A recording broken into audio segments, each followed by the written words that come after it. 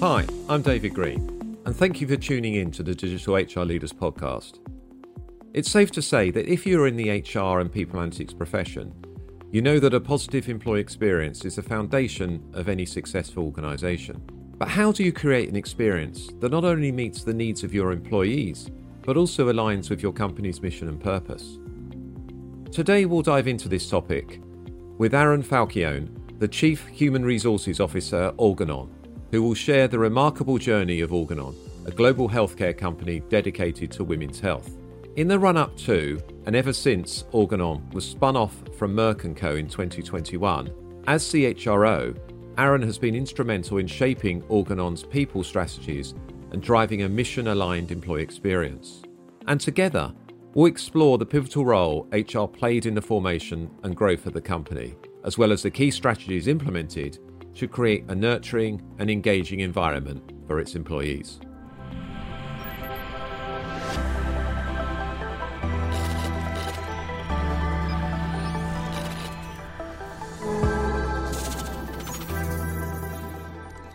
Aaron, welcome to the show. It's a pleasure to have you on. Before we dive into the interview, could you please share with our listeners a little bit about yourself and your background, and also your role at Organon? Yeah, thanks for having me, David.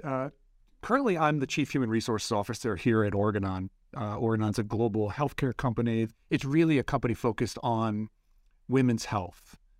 For those that don't know, Organon spun off of Merck in June of 2021, so we're almost 2 years old as an organization. And it's been an extraordinary experience, an incredible journey. It started probably almost 2 years prior to that date of June 2021, just all the preparation and getting ready to stand up a brand new organization. And it honestly has been one of the more incredible experiences I've had professionally, and one of the more rewarding ones. As you can imagine, being the head of HR at a new company where you had to articulate and define the culture that we wanted to create, the kind of experience that we wanted to have for our founders, and just being at the ground level of those discussions is a really unique set of experiences. You know, it's a 10,000 person global startup, if you will. So it's this idea of having a startup, but having it at scale, which really creates just a unique set of opportunities. Prior to Organon, I worked at Merck as the head of HR for a global commercial organization, a human health organization. And prior to that, I spent time, a number of years at Siemens, a large German industrial company. And I started my career at PricewaterhouseCoopers in their M&A team. There's a group of consultants at PwC that focused entirely on mergers and acquisitions. And my specialty in that area was specifically on post-merger integration.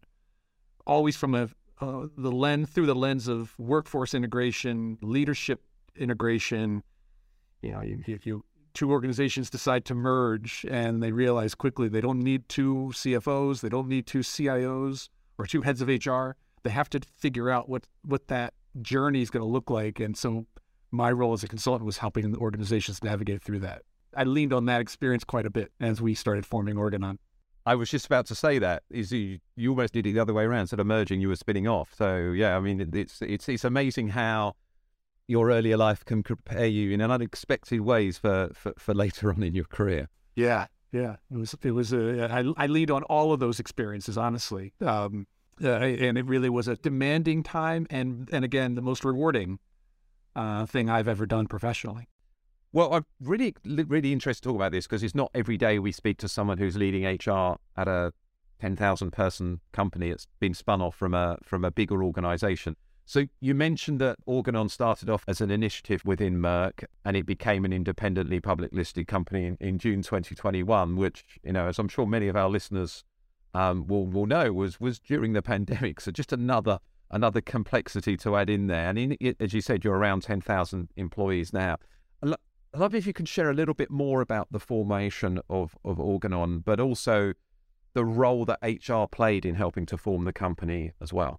I'm admittedly biased in my position, but I feel like HR played an outsized role in helping to create the company that we see today. So you're right. We started this journey. We announced within Merck the intent to form a new company. It had not even been publicly named yet as Organon.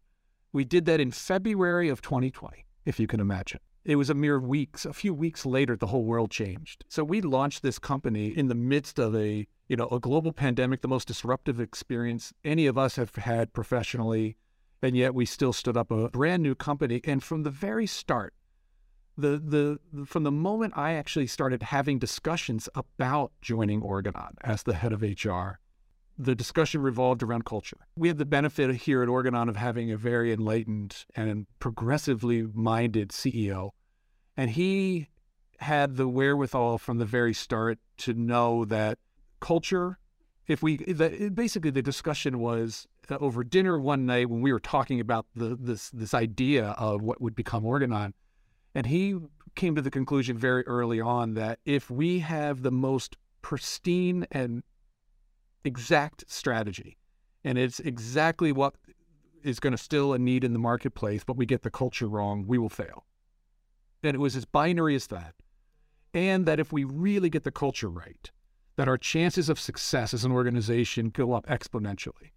And so we started from that moment building Organon to be a culture-first organization, where we needed to establish a strong set of values that reflected not only our aspirations as a different kind of company, but reflected our beliefs and personal preferences as leaders in the organization. And so that journey started with just to demystify it a bit. I personally spent time interviewing every one of our executive team members.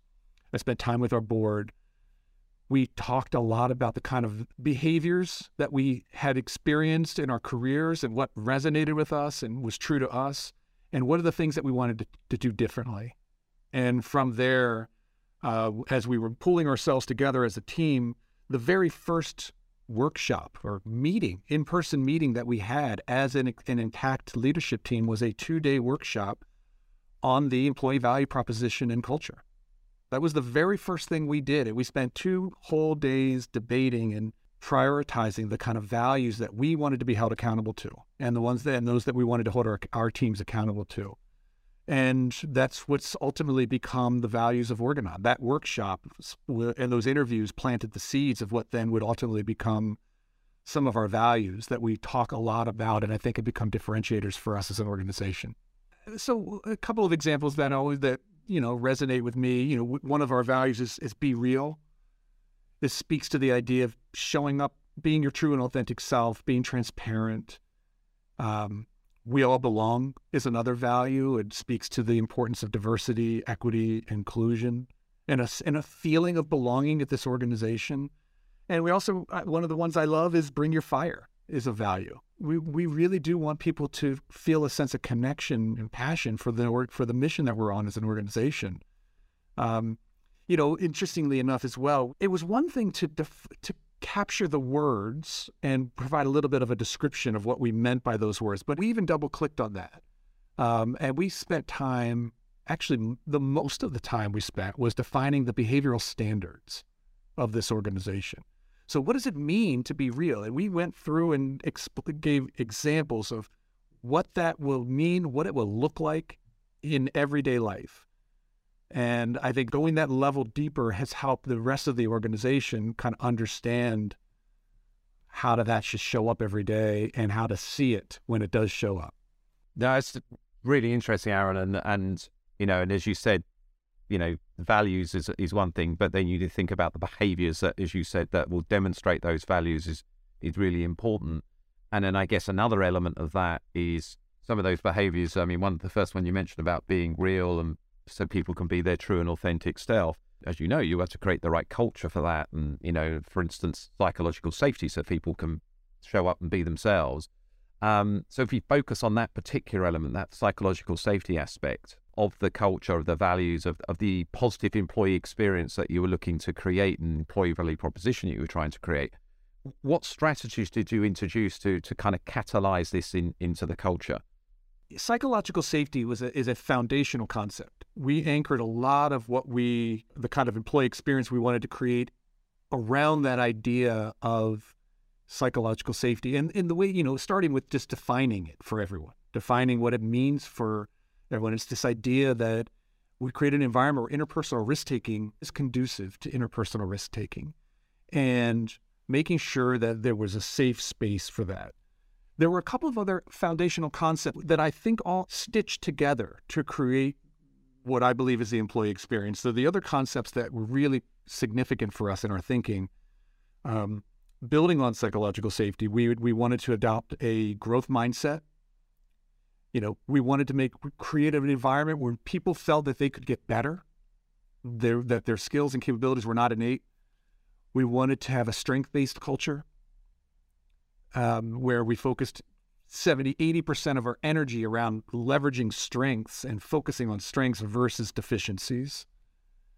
We wanted to tap into people's source of intrinsic motivation. Sort of my own philosophy on this, but I believe we are all endowed with a really healthy amount of intrinsic motivation. The things that start to get in the way and extinguish that intrinsic motivation are demeaning evaluations, feeling judged, feeling threatened, aberrant behavior. Those things all start to erode the sense of intrinsic motivation. And lastly, there was positive psychology, the underpinnings of positive psychology, where we said if we all have any number of experiences in a given day at work, I'd love for the overwhelming majority of those experiences to be deemed as positive and not negative. It's not the absence of any negative experiences. People have disagreements that feels uncomfortable. But generally speaking, we coached our managers that when you're engaged in those experiences, try and make them create that 6-to-1 ratio where for every one negative experience someone has, they're having 6 positive ones. And those concepts strung together, I believe, creates an incredibly positive, enriching, and engaging employee experience. And I believe that's essentially what we're on this journey to do. And so as we looked at the design and creation of different programs in the company, it was a simple strategy. Just asked ourselves, does it create psychological safety or not? Does it create a positive experience or not? Does it tap into intrinsic motivation or not?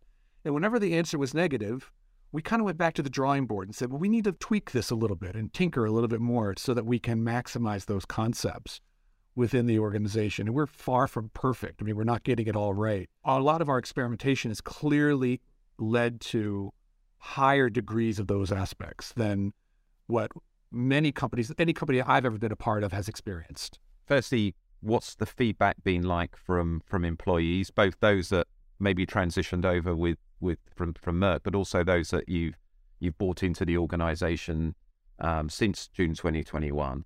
How's that landed with them? And two, are you seeing the values transition through to some of your business results and growth as well?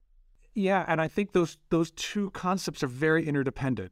So the feedback from our employees has been overwhelmingly positive, beyond what I could have expected. We do obviously employee listening and some surveying, and so for 2 years in a row, our survey scores, our overall employee engagement has been in the mid to upper 80s.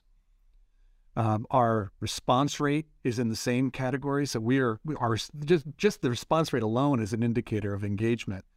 But we have 92% of our employees say that they have a positive and constructive relationship with their managers, that their managers respect and value their opinion. Those scores these are foundational things that I think allow us as an organization to really build on. I had the opportunity last week to be in Brazil with some of our founders in Brazil, and spent time with just throughout the week, just with individuals and groups. And I heard that there were themes that emerged. And so we're 2 years into this journey, and people are saying things like, I've never worked as hard, and I've never been happier in my professional life. And I use that as an example. And I hear different versions of that throughout the organization. People are working really hard. I think that's consistent across many industries, many companies around the world. The fact that people are feeling so rewarded and feeling so good about their work is I think a good signal that we're on the right track. And I believe that is, if you were to try and quantify it into results, it's discretionary effort. People are feeling good about what they're doing. They're feeling respected and encouraged, and we have a really important mission that we're on. And all of that means that we're able to do a little bit more with a little bit less as an organization, and our people are thriving as a result. And I'm just it's incredibly, like I said at the beginning, it's incredibly rewarding to hear that kind of feedback and sentiment coming out, even though we're now almost a couple of years old. It's not a halo effect or a honeymoon kind of dynamic. I think it's a very real and sustainable characteristic of the company. And actually, back to what you were saying when you had that initial conversation with the CEO, it's about, if we don't get the culture right, we'll fail. And obviously, as we'll continue talking, it's getting that culture right, measuring getting the culture right, making changes where necessary, and as you said, you get the rewards from that in terms of people stay, people enjoy, people put discretionary effort in. Yeah. The other thing I'd say, David, in that is, and beyond just the discretionary effort, if this idea of we all belong and be real, this allows us to I feel like we're avoiding that typical threat response that often happens in an organization where people feel vulnerable, therefore they're feeling a little bit afraid to respectfully challenge thinking, to come up with new ideas, to think differently. I feel like there's no panacea, there's no perfect environment, but I feel like I've observed a very real shift in the willingness and confidence of our average founders in this company to challenge, to speak up, and to offer maybe a new way of thinking about it. And that's led to more innovation, a more vibrant kind of sense of community as an organization. And we're on this journey to keep getting better and better and improve the overall effectiveness and efficiency of the organization. And you can see a tremendous grassroots level of effort. We had a program last year that we launched called Better at Organon. And the idea was, how can we get better at what we do? And that continuous improvement journey without any incentivization, anything beyond just creating a platform online for people to post ideas for getting better. We have organically over 1,000 ideas articulated, experimented with, and rolled out, from big to small ideas organically, just naturally, that were people saying, I think we can get better at this. And it was simple ideas like reducing some waste in some of our production facilities, or improving a process, streamlining a process for approvals of things that just took more time than we needed. And I think that's a good example of the kind of energy and enthusiasm and innovation that we've unlocked with these cultural underpinnings. And of course, the people actually doing the work are usually, they are usually the best people to come up with the suggestions to improve, so if you can actually harness that, get people to contribute, which you obviously did, and then if people then see that those ideas are being acted upon and rolled out, then that's a really positive driver of culture, isn't it? Absolutely. ChartHop is on a mission to create healthy transparency within organizations so that employees and organizations thrive. How? By connecting the puzzle pieces of your people data to create a dynamic picture of your organization. Seeing everything in one place promotes people first and data-driven people operations. Every career milestone and the people who make them happen are powered by a people ops platform. Head to charthop.com/digital HR to learn how to empower your organization through insights, alignment, and action with ChartHop. That's charthop.com/digital HR.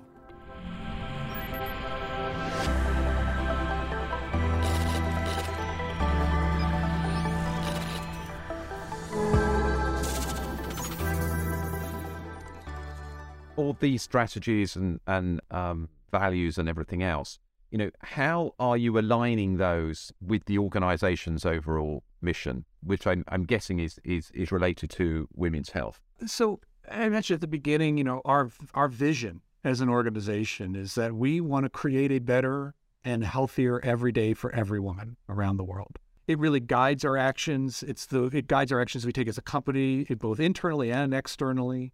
And we've looked for opportunities. Again, with the clarity of that vision and purpose, it really makes it natural to then evaluate some of the choices we make, the policies we have against that. If a vision is maybe too esoteric and too high level, it makes it a little harder to serve as a North Star. And in our case, I feel like we've got the benefit of having a very clear purpose. So I'll give you a couple of examples. This year, for the second consecutive year in a row, we wanted to really highlight and shine a light on the inequities in women's health. And in many respects, part of what gave birth to Organon was this idea that we saw these dramatic and long overdue issues to be addressed. Huge unmet needs in women's health, and from real therapies and solutions to just health literacy and education and dialogue around the issues that uniquely affect women. And so we took International Women's Day, March 8th, and we decided in order to help really shine a light, we were going to give every one of our founders the day to care for themselves, a day off, and really called on other organizations to join us in that. So we did it for 2 years in a row, and it's an extraordinary experience. The entire company is focusing on their health or the health of the women in their lives, and it's created, I speak personally, reaching out to the women in my life, my mom, my sister-in-laws, my wife, to really draw attention to this. It translated into real action. And it was a simple idea that we looked at and said, this is a great example of how we can live our values and really live our sense of purpose. Other areas, we're focused on addressing some societal issues as well. So in society, there's a today problem and a tomorrow problem. Today problem is in both developing and developed markets, the rate of unintended pregnancy still can be upwards of 50% of all pregnancies are deemed unintended. So we have a portfolio of contraception that could help deal with those challenges today, make sure that women have education and access to effective contraception. The tomorrow problem is a declining birth rate around the world, where depending on what country you're in, the birth rate is not sufficient to maintain the current status of the population, and then all of the sequelae that follow that, from economic viability and sustainability to the cultural dynamics that change when the population starts to dwindle. So we have a fertility portfolio that we are trying to apply to make sure that when women choose when and how to have a family, that they have the tools available to do that and do that in a planful way. And so we look at our programs internally and say, well, are those fertility benefits available to all of our founders at an effective rate? And we saw that there were some pockets where that wasn't always the case, and we adapted. We made changes to our healthcare policies to ensure that we could support families, all of our founders, men and women, in getting fertility treatments at a rate that we felt was sufficient to really help them in their family planning journeys. Family planning doesn't always work, and we know that these could be emotional journeys. And so we also implemented a global care leave policy to make sure that men and women had the time for self-care, for care of a loved one, as they were going through those fertility treatments. We extended that also to include if you're managing menstrual pain, you're going through menopause, things that have not really been talked about a lot, especially menopause, can have a debilitating effect on women. And so we wanted to make sure that to destigmatize that and make sure that women felt comfortable if they needed to take some intermittent leave to deal with those menopausal symptoms, that they could do that. And the last thing I'd say, here in the U.S., we had a bereavement leave policy in the event of the loss of a loved one. But that leave policy was silent when it came to a miscarriage or a stillbirth. And it was insufficient as well. So not only did it not have, the language of the policy didn't cover the loss of a pregnancy, there was an expectation that someone would come back to work 4 or 5 days after an event like that. So we thought that just, again, we look at that policy, we say, well, that's not aligned with our values and our culture and our purpose. Let's change it. And the joy of being in an organization that's still a startup in that mentality is within a day, we were able to look at that, make a proposed change, take it to the executive team, and they signed off on it immediately. And that change was implemented literally within a day. And that just doesn't happen at larger organizations. Usually, it doesn't happen at organizations 10,000 people large, typically. And so we're trying to hold on to that sense of, a startup at scale and that founder's mentality. And I think, as a leader, obviously in women's health, you can help educate other organizations a little bit that they also perhaps should take similar policies. Because as you said, you've got a duty of care to your employees, both male and female, then these are the sorts of measures and approaches that you need to put into place. And I know that you and your colleagues have been publicizing what you've been doing this, which I think is really important for other organizations to learn from, because a lot of it is about other executives and other companies learning about this, isn't it? That's exactly right. I mean, that really is our primary motivation for sharing. There is the pride of having being pioneering in some of these areas, but really our true north is our mission and our purpose and trying to make a difference. We really do believe, I personally can say, I believe Organon's going to change the world. I believe we're going to make a difference, even if it's just simply changing the narrative and making sure that we draw an appropriate amount of attention to the unmet needs that women face in this world when it comes to their health. And that's the legacy that we're trying to build. And that really guides us every day. It's incredibly motivating, as you can imagine. Yeah, I can imagine. And a quick point of reference for our listeners. When you talk about founders, you're actually talking about your employees, aren't you? Oh, yes. I'm sorry. Yes, we've been steadily building up standing up the organization. We've hired, and since the launch of the company, we've hired over 2,000 people. But we really intentionally used the term founder because we felt it captured the mindset that we wanted to see within the organization. A founder's mindset really is one that it skews bureaucracy. There's a connection to customer and sense of purpose. There's an intimacy that founders have with their organization, and we wanted to really promote that kind of mindset. The question comes up often, well, are you going to continue to use that since we're now a more mature, intact company? And we've said yes, because the mindset doesn't go away, at least not in my mind. I want that mindset to continue years and years from now, that people feel a sense of connection and ownership for the organization, and that we are constantly reinventing ourselves, and we want that founder's mindset to permeate the organization.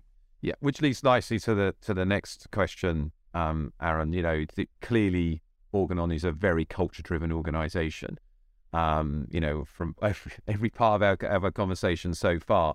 And you mentioned around, the employee listening piece that you're doing. I'd love to understand, how often do you use employee listening to help your decision making? And for what? What decisions, what examples have you used it for? Yeah, so when we started the company, that day, June 2nd, 2021, we launched a commitment to listening to all women. We had a mechanism where women could take the mic and share with us their experiences with their own healthcare journeys. What was working, what was really not, and where are some of the unmet needs. That really helped, us address and understand the therapeutic gaps in women's health around the world. And we've done the same kind of strategy with our founders. We started out with a really strong listening strategy. It's not that unique. We have an annual census survey, or a founders experience survey, where we capture sentiment and map that sentiment to both the external benchmarks, but as well as our own values, to see how people are experiencing the culture. And we ask for opportunities where we can enhance the overall level of engagement, reinforce what's working and what's helping to advance our company, the vision and mission of the company, but also where there are gaps that need to be addressed. And it's had a profound effect on our priorities as an organization. What are we focused on? And we were going to do this regularly, where we have sort of periodic pulsing of the organization. We'll have a stratified sample of founders around the world where we can kind of get a sense of generally how things are going. But we will continue that annual census type survey, and we wanted to create a cadence by which the voices of our founders really shaped the priorities that we have as an organization and the efforts that we invest in. A couple of examples were everything from our return to office approach to performance and rewards to career development. Career development at Organon as a new company has become a very big focus for us this year. And that is a direct result of the last survey that we saw was an area that a lot of founders had questions about. It scored relatively high to external benchmarks, but internally one of our lowest scoring items compared to all the other really positive feedback we were getting. And so it was really clear. Our employees were speaking to us, and we said, okay, we need to put together a comprehensive solution that helps address some of those issues. And we launched this year the first of many years of kind of a reimagined way of thinking about careers and career development here at Organon. There's some good examples there, and as I said, that listening approach with annual cadence augmented by, as you said, pulses, stratified sampling. I think, yeah, definitely something we're seeing. And in terms of, you use the example of return to work, did you rely solely on employee feedback, or were there other data points at play there? No, not solely on employee feedback. Maybe I'll just share with you a little bit around how we think about it and the way the kind of deliberation that we continue to have on this topic. We know we've just gone through a very disruptive period in the history of work. One thing that's been somewhat strangely comforting is that no one has figured out hybrid work yet, in my estimation. So we're all experimenting. Everyone's trying to find what works for them and their organization. So the things that we really considered is the importance of human connection is very real. I have a strong belief that we are better when we spend time together. We're not going to go back to a day where everyone had to be in their workplace 5 days a week. I don't believe that it's right for our company to have an entirely virtual employee experience. So that's one factor that we acknowledge, that basic human connection is meaningful, rewarding, and energizing. Other factors that I think are really important to us, one, I guess I'd say, is solidarity. When I talk about this, I think it's important to recognize that when we talk about a return to office, we're really talking about office-based knowledge workers who have the privilege of choice around coming into the office or not. Almost half of our founders work in a production facility, and they have been heroes throughout this entire experience. They have shown up at their place of work every day, especially in the early days when we didn't know what we were really dealing with. We didn't know the level of threat. We didn't have answers or information, and yet they showed up every day. So we feel solidarity to them as well, and we're all one company. So this discussion around return to office feels quite privileged in my estimation. There's another factor which is, it's not as significant, but it is something that we talk about as an executive team quite a bit, and it's a sense of communal obligation. Community obligation, I guess, is the way I think of it. We are a new company. We signed office leases in the communities 2 years ago as we were standing up this organization. We made commitments to our communities. I'm in my headquarters here in Jersey City. We met with the mayor of Jersey City. It was a lot of fanfare. We have over 700 jobs that are located and based here in Jersey City. If we stop showing up, there are impacts in this community that we can't ignore. There's a coffee shop in the lobby of our building. There's dry cleaners. There are maintenance staff that are here, and they're here on the premise that there's going to be a sufficient population of employees that show up, and these are not individually, maybe not enough to be the sole determinant of our return to office strategy. But when you think of them collectively, it takes us down a certain path of trying to encourage a bit more frequent return to our offices, our collaboration spaces, as we call them. And And it's been a helpful guide as we've been trying to navigate the murky waters of all this. Again, and we talk about it, we've had a fairly open dialogue with our founders. We don't have it all right. We know we're experimenting. We're going to continue to listen. We're going to continue to gather feedback. And so far, I feel like the experiment is largely working. We've set and what we call an anchor day, which is Wednesday. I'm using our headquarters, our U.S.-based offices as an example. And we've just encouraged our founders, if they're coming in to the office a day that week, make it Wednesday. It increases the cross-functional collaboration opportunities. We'll allow for calendars to adjust to be less focused on virtual meetings that day and more in-person meetings. That would take a little time. And we feel like new patterns are already emerging here. And it's only been about 3 months since we've been doing this. And new patterns are already emerging. We see energy in the office. People look forward to Wednesdays. And I think over time, my estimation is that that'll increase a bit, that we'll start to maybe, without having to force it, we'll start to see more frequent traffic in the office. It'll become more routine, and those new patterns will start to emerge. Yeah, it's really interesting. And I think you've highlighted 2 key things there. Experimentation. As you said, no one's got the answer to this yet. This is new. And we're going to have to try things, listen, as you said, measure and adapt. And I think the other thing you talked about there was intentionality, so if Wednesday is the day when people come into the office, as you said, you don't want to be sat in an office having 7 hours of Zoom or Teams calls, so it is an opportunity to, collaborate, grow your network within the organization, innovate together, and do work that maybe is better done when you're together. So really interesting. Love to hear how that plays out. As you said, it's new. So experimentation is so important. And I would also just acknowledge for everyone that's listening, we messed up at first. We completely got it wrong at first. We sent a message out saying we wanted everyone in the office probably roughly 3 days a week, 2 fixed days, and then 1 day of your choosing. The feedback from our founders was overwhelmingly negative. It was actually at a time when we were still dealing with the threat of COVID. It was ebbing and flowing in terms of infection rate. And we listened to that, and again, it's maybe a signal of our culture. We had a very open and transparent discussion that says, we got it wrong. We hear you. We got it wrong. We're going to retrench a little bit. Let's think about it a little bit more. We'll come back with an alternative.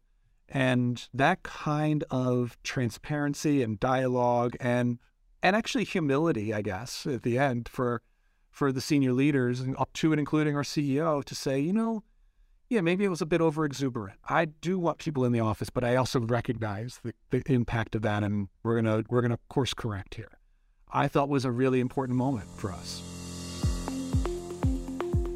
We hope you're enjoying this episode of the Digital HR Leaders podcast. If you are looking to continue your learning journey, head over to myhrfuture.com and take a look at the My HR Future Academy. It is a learning experience platform supporting HR professionals to become more data-driven, more business-focused, and more experience-led. By taking our short assessment, you will see how you stack up against the HR skills of the future. Then, our recommended learning journeys guide you every step of the way, helping you to close your skills gap, deepen your knowledge, and press play on your career.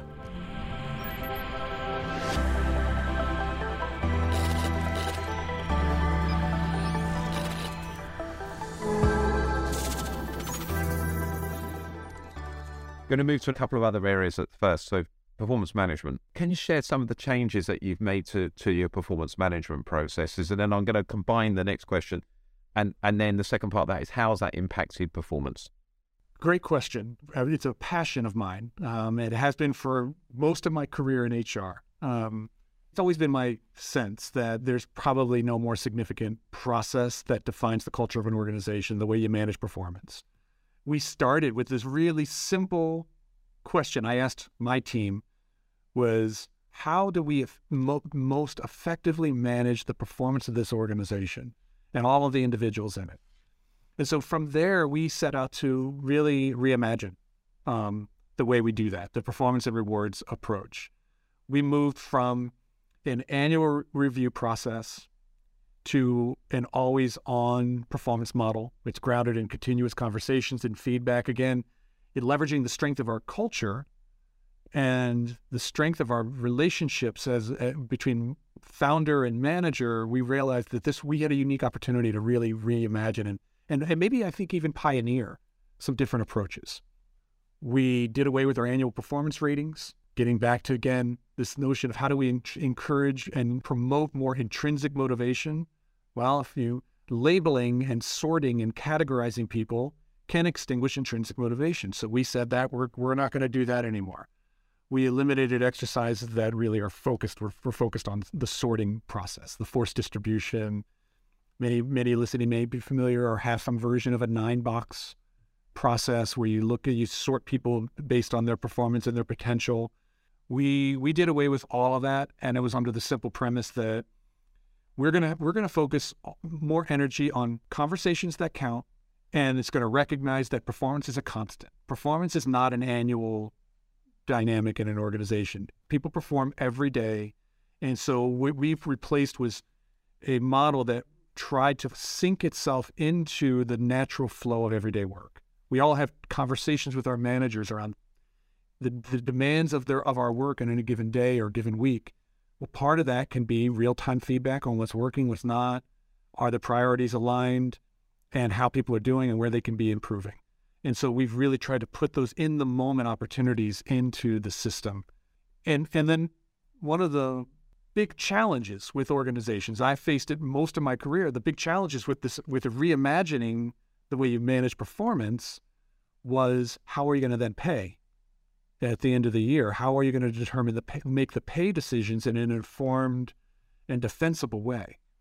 And so one of our values, I did mention earlier, was a value that we called Rise Together. We rise together as an organization. We rise or fall together, quite frankly. But when you think about this idea that we value this concept of rising together, we felt like then having an individual-based pay decision ran contrary to that. And so we really put people that are eligible for an annual incentive, that annual incentive is determined based on the company performance, the company scorecard, not individual. And that promotes a sense of we're all trying to work together. If there's someone not fully performing, the team is motivated to help pull them up and coach for high performance. Because at the end of the year, everyone is going to be paid based on the company result, and we're all in it together. The feedback has been overwhelmingly positive from managers to founders to our executive team. They all have indicated that this model is working and there's no way that we could ever go back to a more traditional model, which is a good signal to me. We have some work to do to keep refining and getting good at building new muscle on how to work within this model. But I would tell you the results of the company have exceeded expectations. So the expectations of organizations that go through a spinoff like ours is that they typically struggle coming out of the gate and then eventually find their footing. We've had exceptional operational performance. We've exceeded our own targets. We've exceeded expectations. We've met or exceeded consensus expectations as a company. And we're delivering in areas that many people doubted at the beginning. And I attribute it all to choosing the right people, the right leaders that are connected to a sense of passion and purpose, strong values, and the removal of some systems that I think can ultimately erode that sense of intrinsic motivation. Yeah, and it's back to that conversation you originally had around putting culture at the center. If we get culture right, we'll succeed.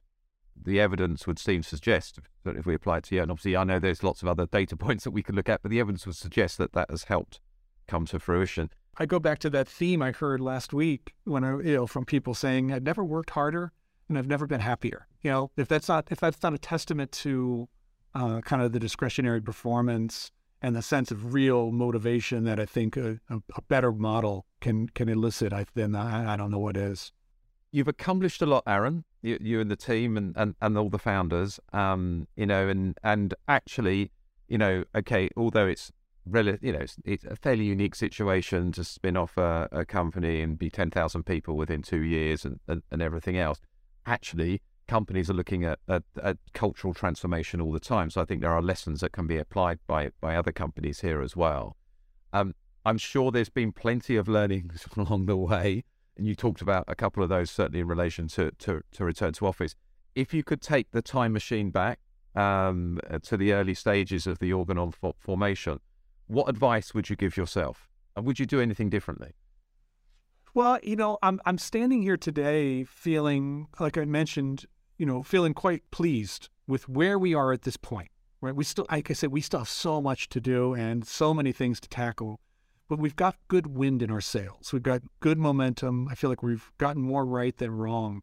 I guess if I were to think about giving myself some advice, a couple of years ago, I guess the two things that I would say I would spend even more time on if I had to do over again was continuing to build and deepen and nurture the relationships across the different teams, my peers, their direct reports, the leadership of the company. I think have been provided invaluable insights to me and have been champions. And I would have spent even more time building those relationships. And I think the other thing I would say is, I guess I would be more comfortable with experimenting. We've experimented a lot. And so it sounds weird to say this, but I carried a lot of stress during those experiments. I was really, I felt really strong about, really feeling anxious about making sure this worked. And in the true spirit of experimentation, you have to test and learn and understand that not everything's going to go right, but that it adds to the collective knowledge of the organization. And maybe if I could give myself some advice, I would say, get more comfortable with that experimenting. Continue to try those new approaches and know that in the end, it will add, not detract from the overall experience. I was focused on making sure I got it right instead of the nature of experimenting itself. So that's the one challenge to my thinking that I guess I would give myself. Very good. Very good. Well, I can't believe we've already reached the last question, Aaron, but we have, and this is a question we're asking everyone on this series. In fact, I think we asked it in the last series as well. And I think the context of why we're asking this is, HR has really come to the fore in the last few years, but there's a lot happening. Whether it's you look at what's happening in technology, if you look what's happening around employee expectations, there's so many things that are changing. So this question is, what do you think HR leaders, such as yourself, need to be thinking about most in the next 12 to 24 months? And what's your biggest concern, maybe? And then what would you see as the biggest opportunity? And I think they're going to be one of the same. The biggest concern and opportunity are kind of one and the same to me. There are two things that I and my team are intensely focused on. One is continuing to advance and create a more inclusive, equitable workplace, making sure that people feel a true sense of belonging here. I think it's a differentiator for us as an organization. I think it is, we have a moral imperative, and I believe organizations find themselves in a very unique spot to influence this topic. There's different social constructs and political constructs that can make things confusing. But what I know here inside the company, we can stand for a more inclusive, equitable, and diverse environment where people feel a sense of belonging. And it's something that we're not all skilled at. In order to do that, I believe there is a skill and capability required to get into some uncomfortable spaces. If we find there are gender pay equity gaps, acknowledging those, addressing those, talking about those things can be uncomfortable. When we here in the U.S. and many parts of the world, there are power differences in society, and we're operating within those societies. So really encouraging the organization to really explore where you sit in the hierarchy of power, the haves and the have-nots, and exploring what you're going to do about it as a company while we're here. That's a huge concern because we're not making progress fast enough. And I also think it's a huge opportunity for us because we can differentiate ourselves and make a difference in the lives of our founders. When they're here, they can feel that sense of belonging and safety, and they can maybe maybe influence their communities and their networks outside the company to think differently about these topics. The second thing that concern and opportunity is in the whole space. It's still a little esoteric, but in the whole space of the impact of generative AI on the workforce. We're seeing a revolution at the moment. It's happening right in front of our eyes. The power of the ChatGPT or these other AI platforms, I think, is significant. I don't think we're all prepared for it. And I think the companies that are able to understand the risk of it and maybe the challenges of it, but also see the opportunities that it can unlock and the power that it can unlock in an organization, those are the companies that will win in the next decade. And I think we're already feeling a sense of urgency to try and get a handle on how do we cope with this emerging technology. And I think it's a really important dialogue to have over the next 12 to 24 months and beyond. No, I totally agree. And more people I'm speaking to in your position, running HR in bigger organizations around the world are thinking exactly the same thing. It's how do we capitalize on this opportunity, but do it the right way? So a really good point to end our discussion, Aaron. Thank you very much for sharing the Organon story with listeners of the Digital HR Leaders podcast. I know it's going to be an episode that people are going to enjoy. How can listeners find out more, get in touch with you, follow you on social media, and find out more about Organon? Yeah, that's great. So I am on LinkedIn. Last name is spelled Falcione. Hit me up on LinkedIn, or you can also follow Organon on our LinkedIn page or organon.com. It's organon.com. And really, David, thanks for having me. It's been a great discussion. Well, thank you, Aaron. It's been really enjoyable, and it's heartening to hear what you're building at Organon. Thank you. That's all for this episode of the Digital HR Leaders podcast. I'd like to say thanks again to Aaron for sharing Organon's inspiring story and his invaluable insights on enhancing employee experience through mission-aligned HR strategies. If you enjoyed today's episode, please take a moment to rate us on your podcast platform of choice, as it helps other HR professionals and enthusiasts discover the show.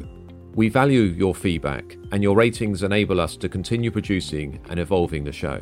For more from us at Insight 222, be sure to subscribe to the podcast as well as our weekly newsletter by going to myhrfuture.com. Thanks for tuning in, and we hope you'll join us next week for another episode of the Digital HR Leaders podcast.